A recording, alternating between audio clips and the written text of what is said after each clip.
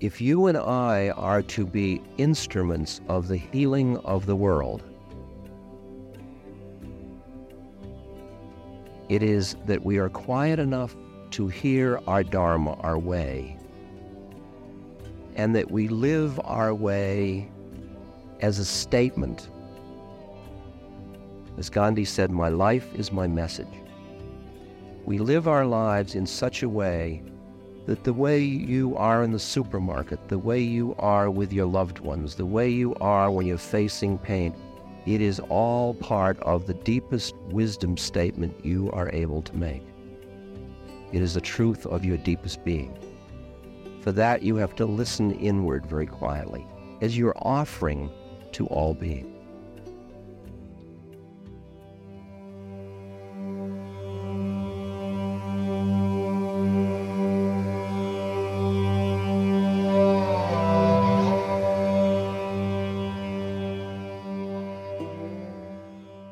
Welcome to another Ram Dass Here and Now episode. I'm your host, Jackie Dobrinska, and you are the Ram Dass community, folks with compasses pointed towards consciousness. Thank you for tuning in. This is episode 230. It was recorded in 1992 in Monterey, California, and it's a continuation from the last episode we aired. In that first episode, in the beginning, Ram Dass talked about how he was nursing a cold. And just in case you didn't listen to that, I wanted to let you know because you can kind of hear it in his voice. It's a little bit lower than normal. We probably all have a favorite Ram Dass quote or saying. I have lots of them. You probably do too, actually. But one of mine is his response he often gives when someone asks about how do we share our excitement and passion about these teachings with others. And he says something to the effect of, all you can do is become an environment. So when another person is ready, they can come up for air. And it's sort of reminding us that we all have to do our own work. We all have to face our suffering and our pain and our negative voices and our hypocrisies, as well as embrace our light and our joy and our divinity, so that we can stop projecting onto each other and that we can all sort of come into this awakening. And that as we do that inner work, we can't forget the other, that we don't get lost in the me, but remember we're part of this bigger family. And I share that because, to me, a lot of this lecture you're about to listen to encompasses a lot of that. You know, we all suffer. We all carry our measure of tear and sorrows. We all create suffering from our own shadows. We're all trying to do our best. We're all trying to do good. We all have parts that hurt and are in pain and that we want to protect. We're all trying to really come from our heart in so many ways. And at the same time, have boundaries that might keep us safe and out of harm's way. So we're all in this delicate dance and balance. And as a result, we're all going to have some hypocrisies that we're working through. Sometimes we're just totally blind to them. And sometimes we have nudges around our awareness and we try to hide from them a little bit, sort of like assuaging our guilt by recycling instead of actually changing our behaviors. But in this talk, he sort of reminds us that there's two things to find our way through, two things we need. We need a big dose of trust to really recognize that there's something going on that's so much bigger than we can possibly understand, that our intellect just doesn't quite grok it. And to listen deeply to our unique gifts. What is yours to give? Whether that is sending out emails for an NGO or raising a child with love, like none of them are better than others. They're all just contributing to this well of compassion. But more than likely, you're going to hear something even more different, nuanced than what I just shared. And we want to bring that all together. We all hold a piece of the whole, right? And so we come together to share about every other week. And the next gathering is via Zoom, and it's on July 25th. And we'll discuss this and the previous episode together. So sign up to get invitations. You just go to ramdass.org/fellowship. I also want you to know about this really awesome collaboration that just happened and was released through Solan Records.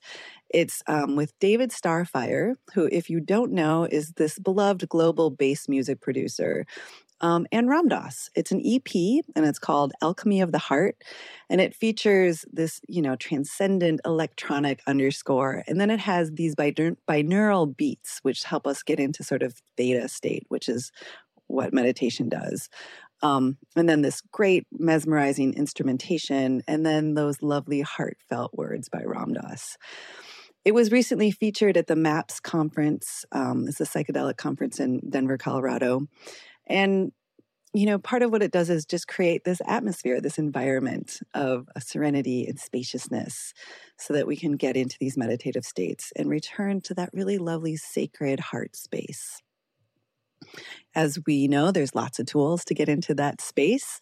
And another way to calm your nervous system is through this little device I mentioned a few weeks ago called Apollo Neuro Wearable. There's some clinical trials, one at the University of Pittsburgh, where it worked with both experienced and novice meditators. And it showed that it was much easier to get into those states when you use this device. One of the results was that novice meditators were able to access meditative states 50% faster on average than they did without using the device. So it just uses sort of simple vibration to help your body relax and reduce feelings of stress, which, as we all know, is the first step in getting into meditative states. So you can get $40 off your purchase today by using the code BeHereNow by going to apolloneuro.com. That's APOLLONEURO.com. And as always, we thank our sponsors, for without them, we could not consistently be bringing you these amazing lectures. And we also couldn't do it without you, both you as a listener and you as a donor. So if you don't already, please consider giving by going to ramdass.org/donate. We hope that you are nourished well by this episode and these teachings. And as always, whatever good may come from them, may it benefit us in our daily lives and ripple out into the world for the benefit of all beings. So here's Ram Dass, here and now. Namaste and blessings. I've told this story so many times, it's so vivid. I was teaching this same kind of course I taught in Oakland, in New York. This is a course where everybody in the class goes out and does volunteer work, and then we have an open mic, and we all get involved. We learn how to express the compassion in our hearts. And this woman in New York said, I live in an apartment, and every day I go to work, and I go by the corner of the street, and for the past 8 months, there has been this man standing there with a paper cup with some coins in it, jiggling. She said he's a homeless man. And she said now and then I give him some money. Then there was a silence, and she looked a little embarrassed, and she said, actually, he's been there so long, I worked out a budget. She said, I give him $250 a week. I mean, he's the local homeless man, and I do it in a random way, though. She said, but as a result of taking this course, I realized that though I saw him all the time, that I had never acknowledged his existence as a fellow human being. She said, I asked myself, why was that? And she realized she was afraid. She thought, what am I afraid of? I'm not afraid he's going to rape me. I'm not afraid he's going to steal my pocketbook. And she sat with it and she said, I realized that I was afraid that if I acknowledged him as a fellow human being, he'd end up living in my living room. How would I set the boundaries? That was the issue. How would you set the boundaries? Because the nature of the human heart is that it doesn't know boundaries. That's the nature of love. When you're in love with somebody, you want to take it. You want my money? What do you want? My time? What? You want breakfast in bed? Of course. You want my life? Go ahead. The mind, on the other hand, the analytic mind, which is the instrument of power of your separateness, is saying, hey, now, wait a minute. Cool it. I have health insurance to pay. You can't give away everything. I mean, great, this lilies of the field business, but don't include me. And in an interesting way, it's a tension within one between one's mind, which is protecting your separateness, and your heart, which is constantly going out and merging into all of it. And it's far out that in our culture, we end up experiencing our hearts as our enemy, because the amount of suffering means that if we keep our heart open, we're going to lose. We're going to have to surrender into it, and we will lose everything we think we are. How painful to live a life in which one's afraid of one's own heart. Now, you and I both understand that the issue is the issue of boundaries, of understanding what your unique way is in the world. What is your unique dharma, your unique path, to honor your uniqueness, and then honor what it is that you have to keep together in order to live that one out. And when you are clear in that, when your mind is quiet enough so that you can hear what your part is in the whole picture, you're able to say no in the same way you say yes, without closing your heart. And if you look inside yourself, just watch for a while, how every time you have to say no to somebody and don't give them what they want, what happens, how you close down just a little bit to protect yourself, because part of you is empathizing with them, and it hurts to have no said to you. And the other part of you knows that when you say no to somebody, they might get angry at you, and you don't want to feel that anger. So you close down to protect yourself. So you say no, as opposed to yes. I learned from my guru in India, Neem Karoli Baba, who the word he used most frequently was jao, J-A-O, which means split, go, get lost, leave, bye-bye.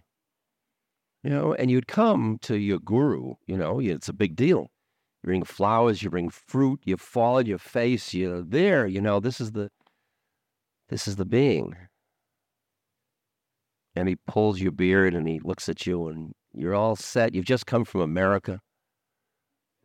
You come home to your guru and he looks at you and he says, Ciao. Go? I just came. He's the opposite of gurus that collect you. And it took me a long time to get over taking the Jiao personally. He's really telling me to go. He's just saying, it's process, keep going. Don't collect it. It's everywhere. What are you doing it here? That's far out. That's a good teacher. He got me to love the term Jiao because it was like a love affair. He was saying, I love you. It's okay to go.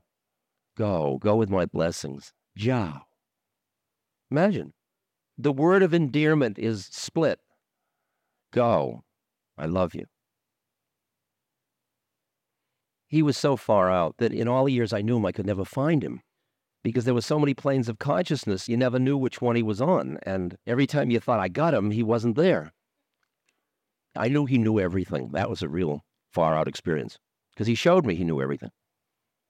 If any of you have read Miracle of Love, which is a book of 1,000 stories I did about him, you know all these stories, but the story that I've told many years ago, I was with these women and this group of people that went to a temple for the day, and we couldn't come to see him until the afternoon. And I had a Volkswagen microbus, and on the way back, the bus wouldn't go up a hill because it was only running on 3 cylinders. So I said to everybody, get out and push. And everybody got out but these 2 women who were having a conversation, and they just ignored me. So the rest of us pushed the car up the hill. All the time I'm thinking, why aren't they getting out and pushing? Were they so special? I didn't say anything, though, and I got back in the car, and we drove to the temple, and we walked to the temple, and I was a perfect gentleman. Walked in the temple, and Maharaji screaming from across the courtyard, Ram Dass is angry, Ram Dass is angry. And they said, no, he's been very nice. No, he's angry. The women wouldn't get out and push. See? So, living around somebody like that, I mean, you can't go in the bathroom and lock the door, it's all out. And when you find that somebody loves you in spite of yourself, I mean, then you begin to taste what unconditional love is, because most people say, sure, you love me, but if you really knew. But see, he does, and he still does. So there you are. So So being around him is an incredible, just far out to just be around somebody like that who's nobody, This is a book that came out after Miracle of Love. It's called By His Grace. And this is the oldest Indian devotee. His story is about being with Maharaji. And he was a chairman of the economics department at Allahabad University. It's fun to watch an economist have his mind blown. It's a very honest book. And often when I go to India, I go to visit this man he's in his 70s. I was going to say he's very old, but I keep having to reassess those words, Just let me give you a little feeling of what those moments are like, because that's where teachings happen so deeply. We sit with our cups of sweet tea watching the shadows lengthen, the colors dissolving into darkness. We see each other silhouetted against the last light, and then it is just our disembodied voices that appear to float in a blackness, punctuated now and then by the striking of a match or the glow of Dada's cigarette. Dada is the Indian devotee. The conversation is quiet, the silence often conveying more than the words. We are savoring stories about our guru, Neem Karoli Baba, Maharaji, or Baba, as his devotees call him. How he came into each of our lives, how our lives were changed by knowing him. What good samskaras allowed us to be in the presence of such a being. We compare notes, report incidents in minute detail, struggle to find expression for our feelings about him. Each new story is an invitation to enter more deeply into the mystery. For us, he represents enlightenment, freedom, God, Ram, Hanuman, Krishna, Shiva, the play of form, compassion itself, a beloved and wise grandfather, the closest member of our most intimate family. They say in India that God is like the sandal tree and the gurus are like the winds that diffuse the perfume throughout the atmosphere. We are intoxicated. Each of us knows him in our own unique way. Each thinks that the Maharaji he knows is the true Maharaji. But he is fooling all of us. And seeing his many facets reflected through each other's stories and hearts, we come to know his play, to realize that his identities are infinite, and yet we still thirst to know him, to contain him with our minds. Oh, that we could be to him as Hanuman is said to be to Ram, his very breath. He is our way home. He is the beloved. He is wisdom incarnate. He is grace itself. In these precious moments, there is a suspension of the doubts or disbeliefs born of mind. There is no judgment, only appreciation. The tones of our voices reflect faith, reverence and wonder, delight in being privy to the cosmic joke, discomfiture at our own stupidity, and love so palpable that it is difficult to catch our breath. In these timeless moments when we're together, egos are forgotten.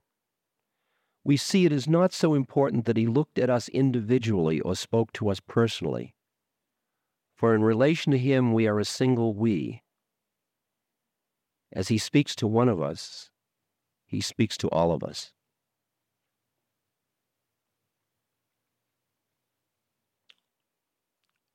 So when I examine what creates the depth of my faith that allows me to be in the presence of someone that's dying and be able to balance the breaking of my human heart from my love of that person, my romantic love, my clinging love, and be with the person with such equanimity, when I ask where that faith comes from, Part of it comes from my direct experiences of transcendent into other states of consciousness through drugs, through meditation, through spiritual practices. Part of it comes from being in the presence of Maharaji, of meeting a being who was what I had touched and was at peace with it. Many of you know that when I got to Maharaji, my main method at that time of getting to taste God was LSD. And I met Maharaji, and he seemed to be like stoned out of his mind. And then he said, "What kind of medicine do you use?" And I said, "LSD." And I brought some, and he took it, and he ate about 5 doses worth. I mean, enough to put an elephant into nirvana. And then and nothing happened, and he just laughed at me. And his laugh wasn't even hysterical. I mean, I realized then that if you're in Detroit, you don't have to take a bus to Detroit. For him, it was like drinking water. I mean, what was he going to do? Where would he go? There was nowhere to go. You take something to go somewhere, but if there's nowhere to go, what are you going to do then? And the presence of that being was part of what my faith was about. And then as I started to read the maps, whether the maps were in the Tibetan Book of the Dead or the Upanishads or the Kabbalah or, the Book of Brilliance or something like whatever they were in, or the Gnostic writings or something, Desert Fathers, whatever, Rumi, Hafiz, Kabir, all of this stuff, what I read was a resonance with the truth in myself, and it said, yeah, right. And some combination of my study so that my mind was satisfied at some level to deal with that which is beyond my conceptual mind and not reject it out of hand. And the fact that I had touched my guru and the fact that I had had these experiences has left me with something that I am. It's not a belief system I hold. It's something I am. I just read a little book called Night by Elie Wiesel, in which he describes being taken away from his village with his family and then separated from his mother and sisters, whom he never saw again, his sister. And he was left with his father, and they were together in the worst concentration camps through hell and hell and hell and hell. And he had been a yeshiva student. He had been a Talmudic student. And he described getting to the point where he saw the thought process in his mind where he wished his father were dead so that he could have his crust of bread. And that thought was so alien to who he thought he was that everything he thought he held as a belief system was crushed. How could God allow that? And what I have to say is every belief system is a concept in the mind, and it must go sooner or later. And what you're left with is what is.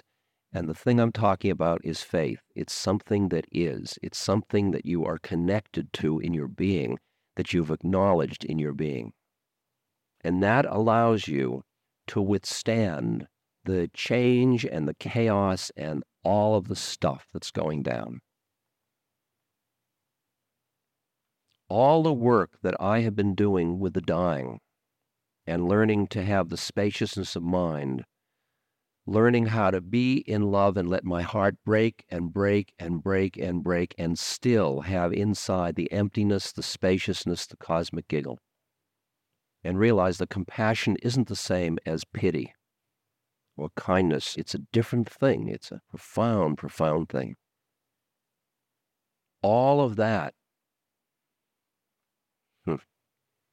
is bizarrely appropriate to the way I am learning how to deal with our own social, economic, and ecological predicament.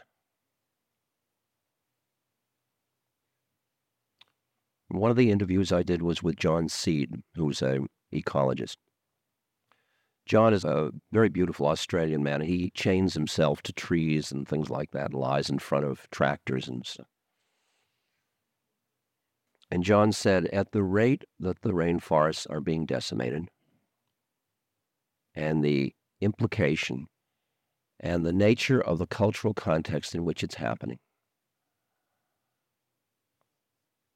I said to John, "Is there any hope?" John said, "It would take a miracle to turn it around in time." And he said, "But he said, miracles happen." He said, "After all, when you look at us, I mean, not so recently we were in the ocean and we came up on land. That was a miracle." He said, "With a heredity like that, you can't write us off so quickly. It's all been full of miracles. The whole storyline has been full of miracles." Now, that conversation is a very profound conversation. Here's a man who knows every statistic about rainforests, and he tells me, "No, I don't think it would take a miracle." And I know that as I look not just at the rainforests and the ozone and the global warming and the fish and the oceans and the rivers and the air pollution, and when I look at the increase in violence and the increase in greed and the breakdown of social systems, and when I look at the increasing polarity between the haves and the have-nots and the permanent underclasses and the lack of compassion of human beings for one another, even when I offset it with the emerging democracies and the breakdown of totalitarian systems of one kind and the regulation of nuclear energy, a realization of the error, the monstrous errors we've been making, even though we don't know what to do with it yet. And when I look at a lot of the beauties of what technology has given us in the way of richer, freer lives, for some of us anyway, all the beauty doesn't offset a deep recognition that we are on a cusp in which the game we've been playing may be crunching to a halt in a more or less chaotic way. That we may be witnessing the death of our own culture. I thought, isn't it bizarre that all of my work with dying people is now my work with a dying culture, of which I am part?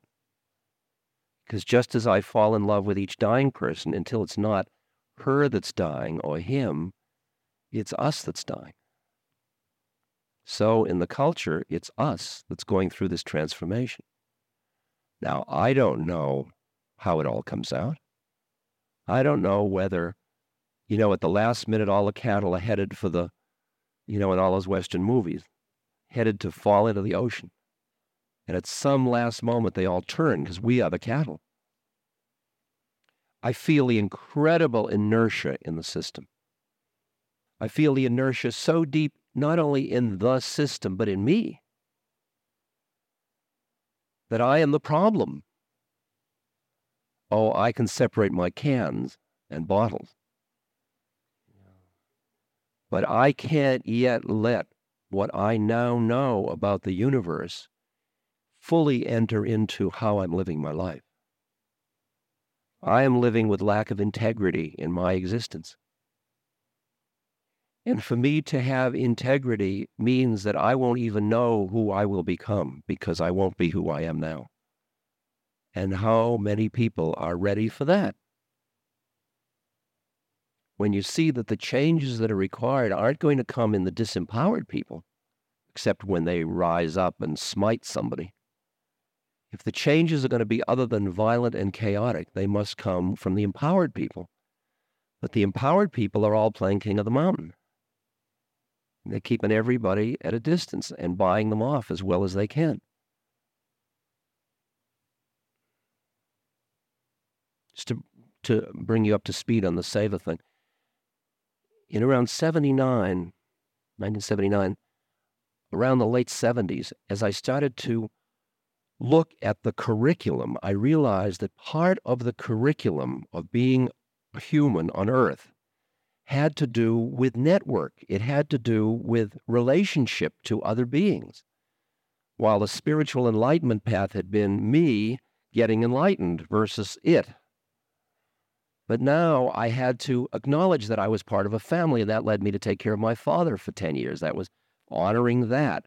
And I'm part of a nation state and part of an ecosystem and I saw that in the 60s we were so zealous to eager to become independent of systems that there was a way we threw out the baby with the bath a little bit. I mean, I was so busy getting enlightened, I didn't have time for my family.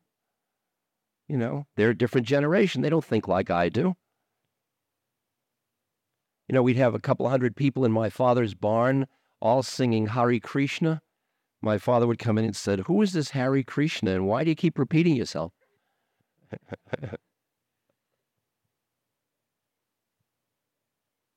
And I remember separating, pushing all that away because, you know, your family's the last one you come back to. They know how to get you, bring you down every time. You know, I can stay high with everybody but the family, you know. You go home, they say, "You got a job?" You know, it's like instant bring down, you know. They don't see your beauty, that you're God incarnate. They don't, got a job?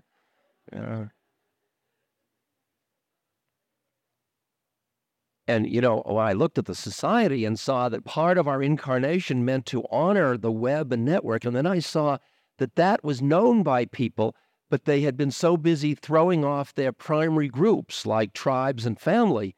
And then what they ended up doing was forming these surrogate families because of the need. So they'd go into AA, for example. So suddenly you would have a family, all of whom had your pathology. It was a self-selected family for your pathology. We were all fat together, or we're all children of something, or we're all addicted to achievement. Or, I mean, at least in your original family, only half the people were drunk. Now everybody's a drunk. See?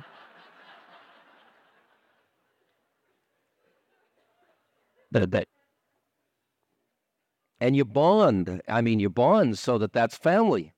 So that everybody that's not an alcoholic, you feel they're missing, you know, they're an ex-alcoholic, they're missing having had it and given it up, you know. So I looked around, I saw that people were choosing surrogate families, and I thought, well, if I'm going to have a surrogate family, what kind of family would I like that would help me to grow? And so I was invited into, and I joined a group of people whose intention was, let us come together to see if we can help to relieve suffering. And since we as individuals realize that there are many levels of suffering, and that the way to relieve suffering is for yourself to be free of suffering first, we will help relieve suffering of others as a way to work on ourselves to get free of suffering. This is known as karma yoga. We will use the service we do to others as a vehicle to awaken. We are a satsang or a sangha built around compassion. We're going to learn how to be compassionate. We're going to surrender into compassion. And for 13 years now, that is what we have done. And incredible projects in Nepal with blind. I mean, there's 50, 70,000 people that have their sight regained every year now because of stuff that Seva does. And Guatemala villagers and refugees and, oh, God, I mean, it's just Native Americans and homeless. And it's wherever our heart leads us. And it's an incredible joy to be with a group of people that come together around relieving the suffering of other human beings. It's an intentional community because I see that community is where the answer lies. You see, I don't know whether I see it, but you see, when I say you see, you should just trust me all the time, because it's what I see at the moment is that between our individuality here and our identity with the unity or the one of the routes up the ladder is community, is being with other beings of like mind. It can be satsang or sangha or community of the spirit or whatever. It's a group of people with whom you enter into a contract that allows you to awaken through the relationship. It can be a marriage. It's the yoga of relationship, really. And community is a step, because it's a step in which, like when I was taking care of my father, I went through the following stages. At first, I took care of my father because I was so righteous. You know, people come up and say, "Aren't you wonderful taking care of your father?" And I'd say, well, somebody has to do it. Can you hear that? Can you hear that milking of it? Then after a while, that one burned out. And then I was doing it as my dharma. Dad, you're my route to God. I'm taking care of you in order to get enlightened, you know. Cleaning shit, you know. And I was doing my yoga, using my father, stepping over him to get to God. Then after a while, it got so, we moved to another level where I milked that as far as I could. I mean, I got bored with that trip. Finally, there we were just hanging out together. And I finally had to let my father in as a fellow being, and we were just there together as beings. And it turned out one of us needed this and one of us did this, and there we were together, and we were both growing. And at that moment, I clicked into the feeling that most of you have never turned off, but I had turned off, was the feeling of at-homeness in the family. At home in a very, not a social, psychological sense of Richard and the family, that deep sense of being in harmony with the way of things. There was a harmony, a way in which you let yourself in. It's like letting yourself into a warm bath of feeling, yeah, that's right on. That's right on. And those feelings of right-onness are what you learn to listen to as you start to ply your way through human incarnation. Because there is no way that what I'm doing is what you should do. You have your unique karmic predicament. You have your unique dharma.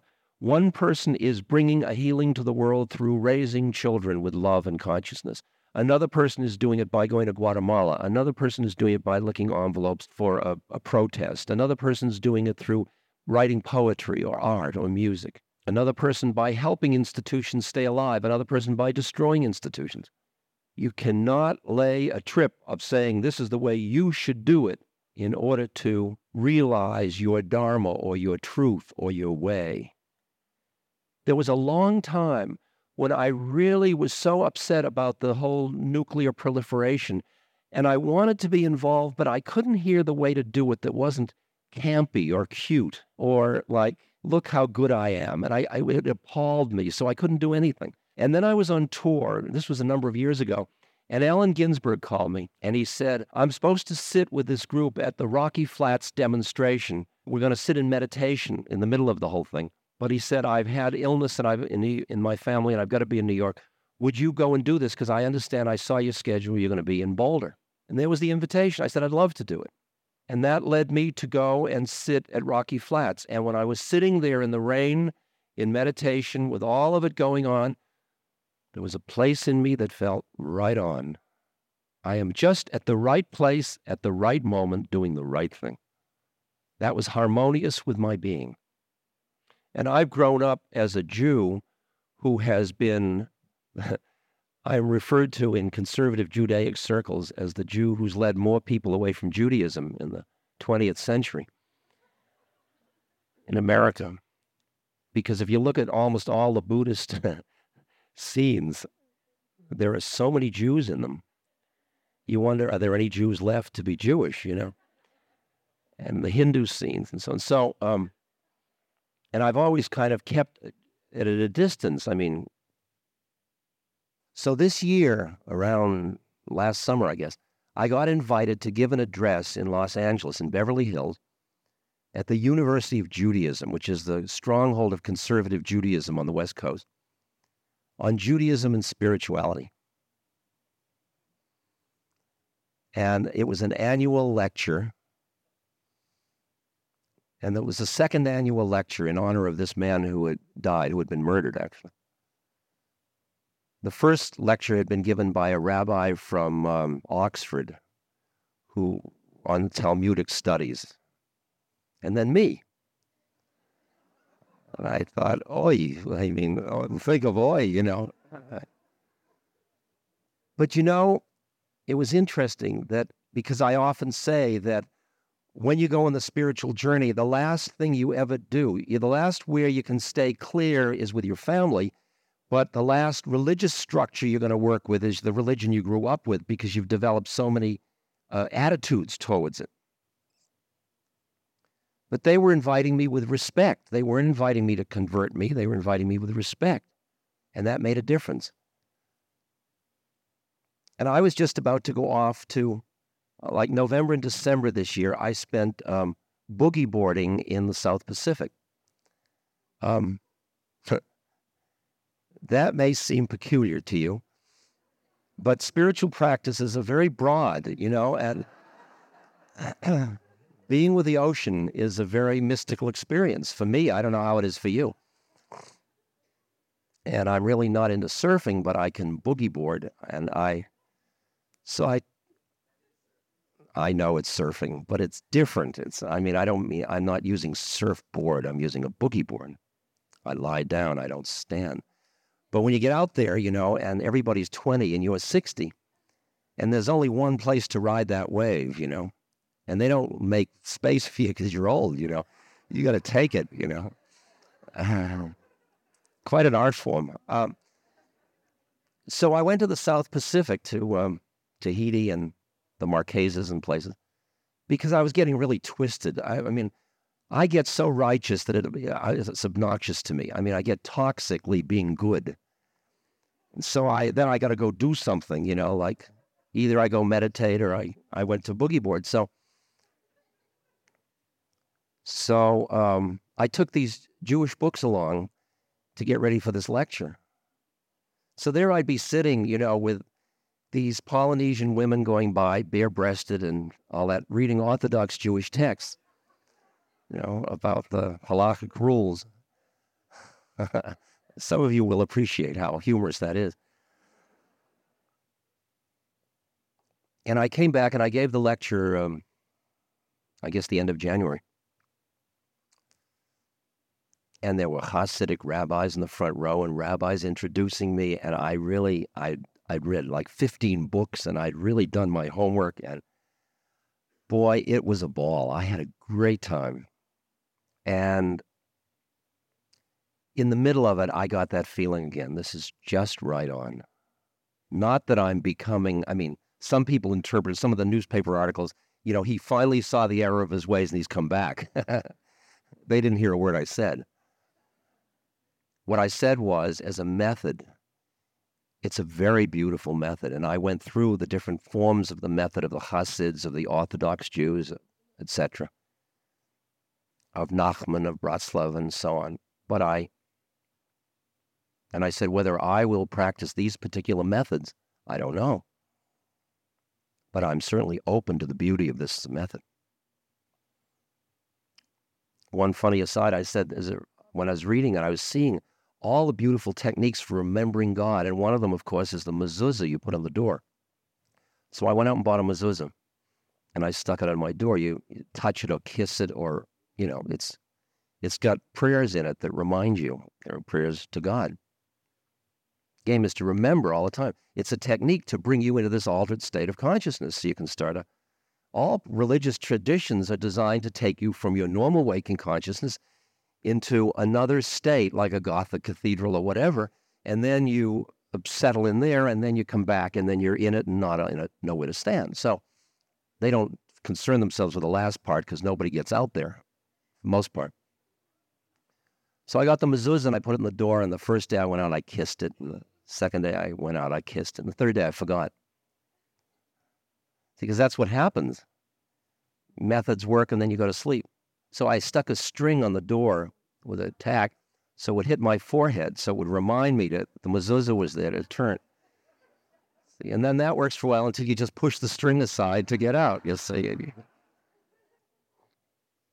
By the way, I did about 150 pages of autobiography around how compassion develops inside myself in this new book, Compassion in Action, which has one of the most revolting pictures on the cover I have ever in my life seen. And I am going to pay the publisher back. You don't have any control over the cover. They put a picture of Mira and I on that looks like, I don't know, it's the kind of people you see in drugstore book racks that you never trust, that kind of people. It's so sleazy, it's airbrushed, and it's all yick. You can tell because I'm smiling, but there's no wrinkles around the eyes. You can always tell a phony smile. Well, I'll pay for that one.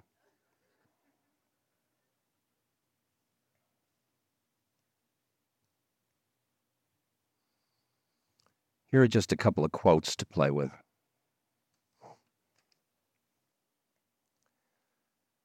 That is perfect.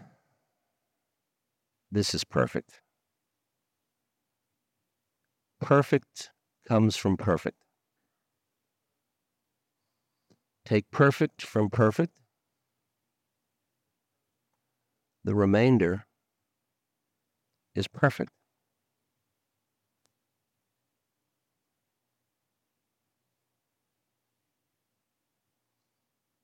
When I would get most upset about things in the world, my guru would look at me.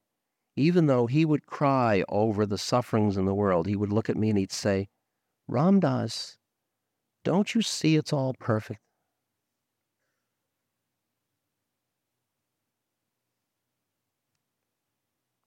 Where can you stand that you see that suffering is perfect? Is there a place you could stand? Is there a place you can stand where you can understand without judging the whole system? Where you can allow the possibility that there might be a wisdom inherent in form that you aren't privy to with your analytic mind?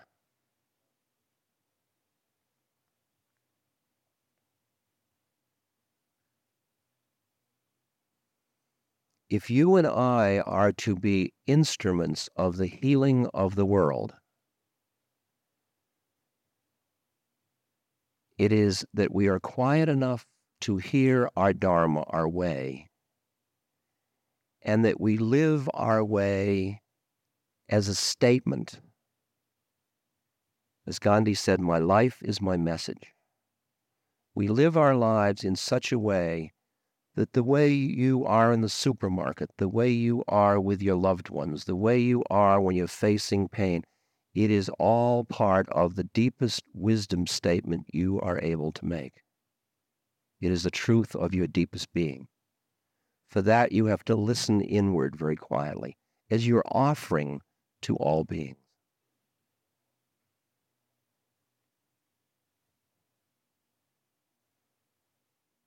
That part that isn't judging, that's just appreciating. The paradox you learn to live with is that for your human heart, suffering stinks. And for the deep wisdom truth, the wisdom being that you are, suffering is part of the perfection of it all.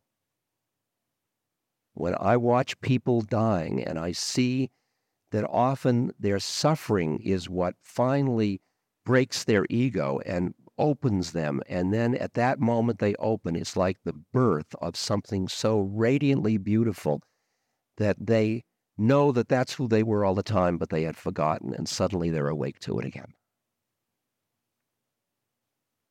When I have seen that, and I saw it in my stepmother as she died, I've seen it in so many people, am I to say that their suffering was just bad?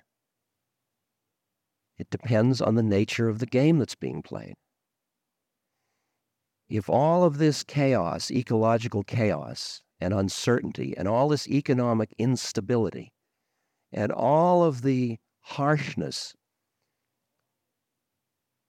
in all of it, we must do what we must do to relieve the suffering in whatever way we know, in our anti-nuclear demonstrations, in our voting consciously, in whatever it is we do. But at the same moment, we have to find the place in us where we can be privy to the dance of life and see the grace inherent in all of it. To be able to find that balance, that's the place from which one can act in the world, in a world of change and uncertainty, with equanimity. To act from that space means that you are an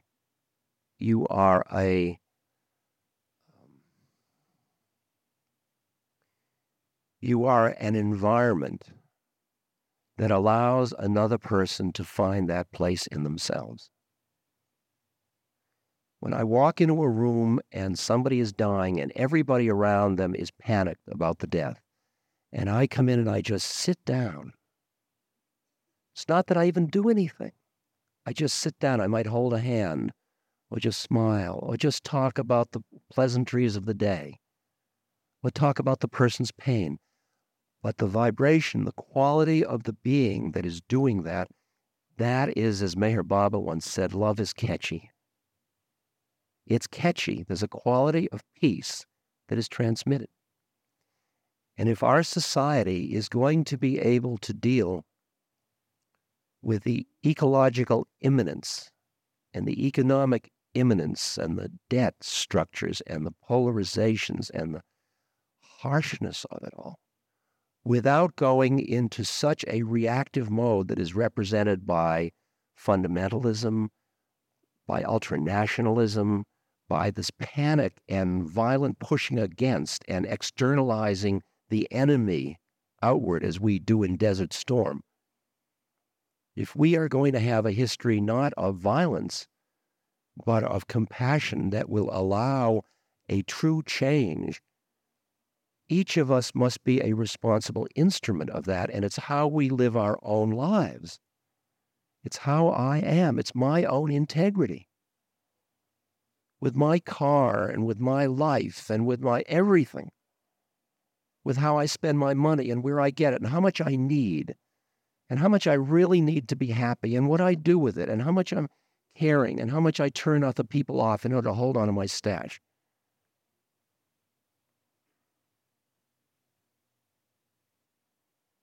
But all of that, once you see the game and you understand your part in it, that being a part of the League of Compassion, if you will, the whole thing becomes your joy instead of this horrible giving up something.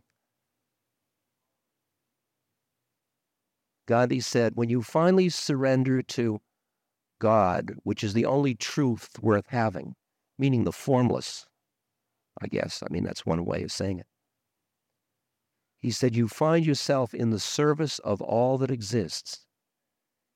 It becomes your joy and recreation. And you never tire of giving yourself. I'm just learning that. I am just learning the joy of being an instrument of compassion in the world. It is our transformation where the secret lies. Okay. Just a couple more of these. He who clings to the void and neglects compassion does not reach the highest stage. But one who practices only compassion does not gain release from the toils of existence.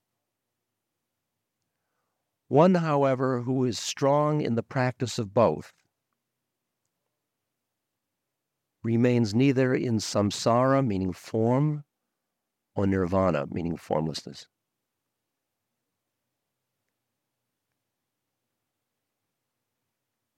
The balance is cultivating the emptiness and cultivating the compassion. Cultivating the quietness of mind so that your awareness is not clinging to thought, and cultivating your love for all things.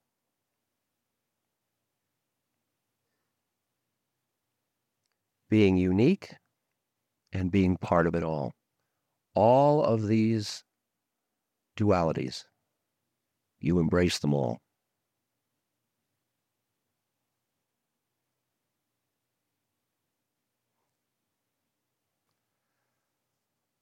It's hard to give you up because you're so sweet. It's so far up. However, isn't it fun to be together? We just think of, with all of its problems in this culture, it allows us to be like this. It allows us to come together. It allows us to come together to share a moment and to reflect about what it's all about. This podcast is brought to you by the Love Serve Remember Foundation and Ramdas.org. We appreciate you listening, and we appreciate all the support that you've given us. Please continue that support and donate at ramdas.org. We can then continue to share what Ram Dass has been sharing for all of these years. Thank you.